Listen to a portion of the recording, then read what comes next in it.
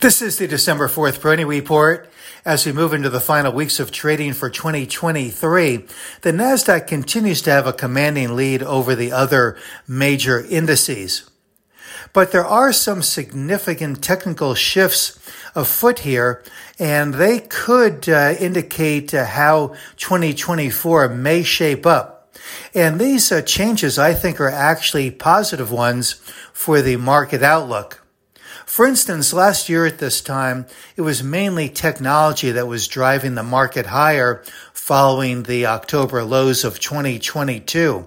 But this year, it's a bit of a different picture where we see a more inclusive market.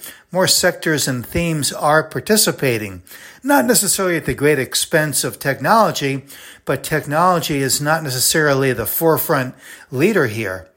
And as we look at the profile of performances since the October lows, the Dow Jones Industrial Average is the only index that is decisively broken out above its July peaks.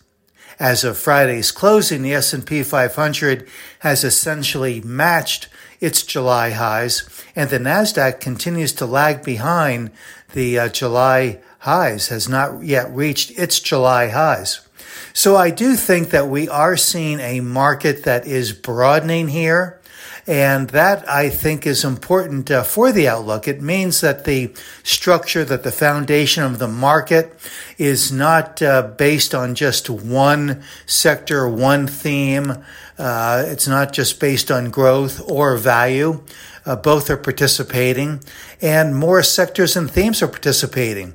While the Dow Jones Industrial Average is showing the best relative performance here in recent weeks, it's not just a blue chip advance. For instance, the small and mid-cap stocks have also been showing significantly improving relative strength. So I think that this also underscores investor confidence improving.